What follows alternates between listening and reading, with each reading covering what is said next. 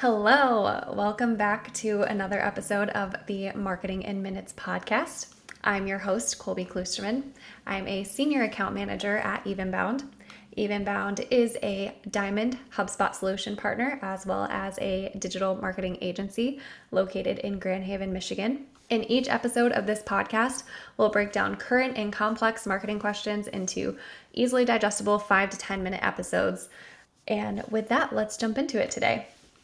So I am once again joined by our SEO wizard, as we like to call him, also known as our Director of Client Services, Ben Johnson. Thanks for jumping on, Ben. Yeah, glad to be back. Yeah, so if you remember from last week, we talked about GA4, everything that's going on with that, a lot of big updates in Google land. Today, we are going to look a little more closely at traffic, website traffic, and what that looks like.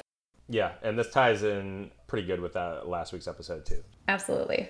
So the question today is, what is the difference between direct and organic traffic? Obviously, we use tools like Google Analytics to help identify that type of traffic, but that's our big question for today. And Ben, I want to start with this. What are the different types of traffic you could see in Google Analytics? Direct and organic, I know, are just two of them, but to fill everybody else in on what you could expect to see. Yeah, for sure. And I think too, just to preface that, the reason why I think we, picked direct versus organic is that's a really big question that we get from clients a lot is what is direct traffic? And then organic traffic is kind of just another good source to kind of compare it to just based off of, how it's tracked. So that's kind of, I think where this topic came from. Yeah. But yeah, let's start out with like what we typically see in an analytics account. So yeah, direct traffic is a big one. That's any kind of traffic that is, just coming right to your site with, typing in the URL or bookmarking a URL, things like that. Organic traffic, again, anything from a search engine, Bing, Google, Yahoo. Typically see paid search traffic if you're running some paid search campaigns. So that would be anything if you're advertising on Google, Bing, things like that. Any traffic from social media accounts, that's tracked in there and categorized by itself. You'll also see, depending on the platform that you're on, you might see paid social too. I know HubSpot tracks it that way. Yep. You'll see traffic from email. So if you're sending email marketing pieces to, a list or things like that, any traffic you get from that should be tracked. Referral traffic is another big one. That would be any links from like outside websites. And then you might also see, depending on your platform, a couple other ones. One of them is other. Again, a little bit of a catch-all that Google Analytics has, and I believe HubSpot can have that in there too. If you're running any kind of UTM tracking codes or running a specific campaign through HubSpot, you might see those campaign names also listed in there as a traffic source. Gotcha. So there's lots of options when it comes to categorizing traffic to your website. I think, and again, going back to why this question comes up, I think most traffic is typically organic or direct, depending. I mean, obviously it varies. If you have really big, deep pockets and you spend a lot on paid search, that might be your biggest driver of traffic. But for the most part, we see a lot of websites. A lot of the time we're seeing high direct numbers and high organic numbers. Yeah. So let's dive a little deeper. What exactly is direct traffic? I know you mentioned a few things like if someone bookmarks your website, but does it also work as a catch-all? Can you elaborate on that?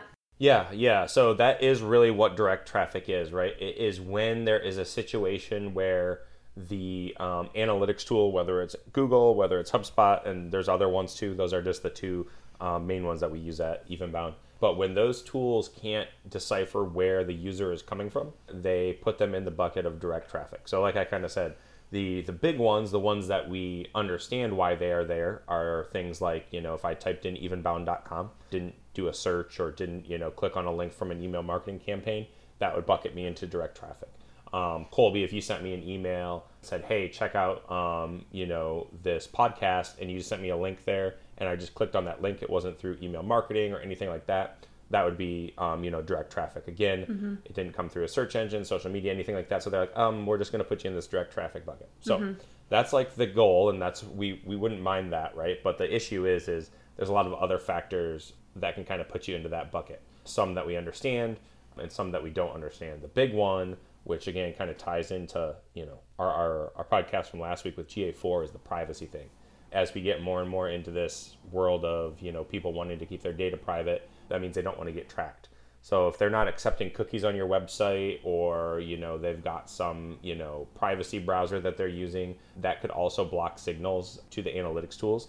And again, if they don't know where you're coming in from, you could have done a search in like Google or Bing, or again, your privacy browser. But if they can't tell where you came from, or if you don't accept the cookies when you get to the website, they're just going to bucket you into that direct traffic bucket. So technically, direct traffic could be organic traffic. We just won't be able to tell. Right. Yes, unfortunately. And again, that's what GA4 is trying to combat, right? Once that rolls out, hopefully there's machine learning and things like that, and they're going to do more analytical predicting basically on what users are doing. So that's the goal there. But I think we have this topic we also have on a blog post on our website. Yeah.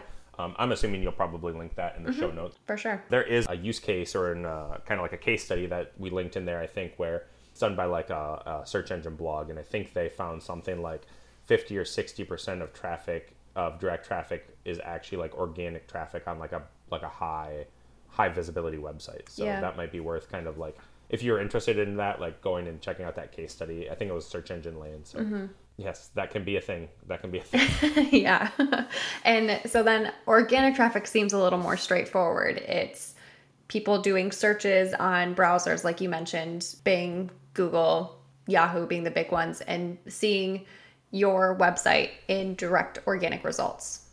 Yep, exactly. Yep. So direct traffic we can think of as a catch-all, but also the term direct, it's people directly going to your website, whether it's a link like Ben mentioned from like a friend emailing you, or it's a bookmark, or it's someone typing in your domain directly into their URL search bar.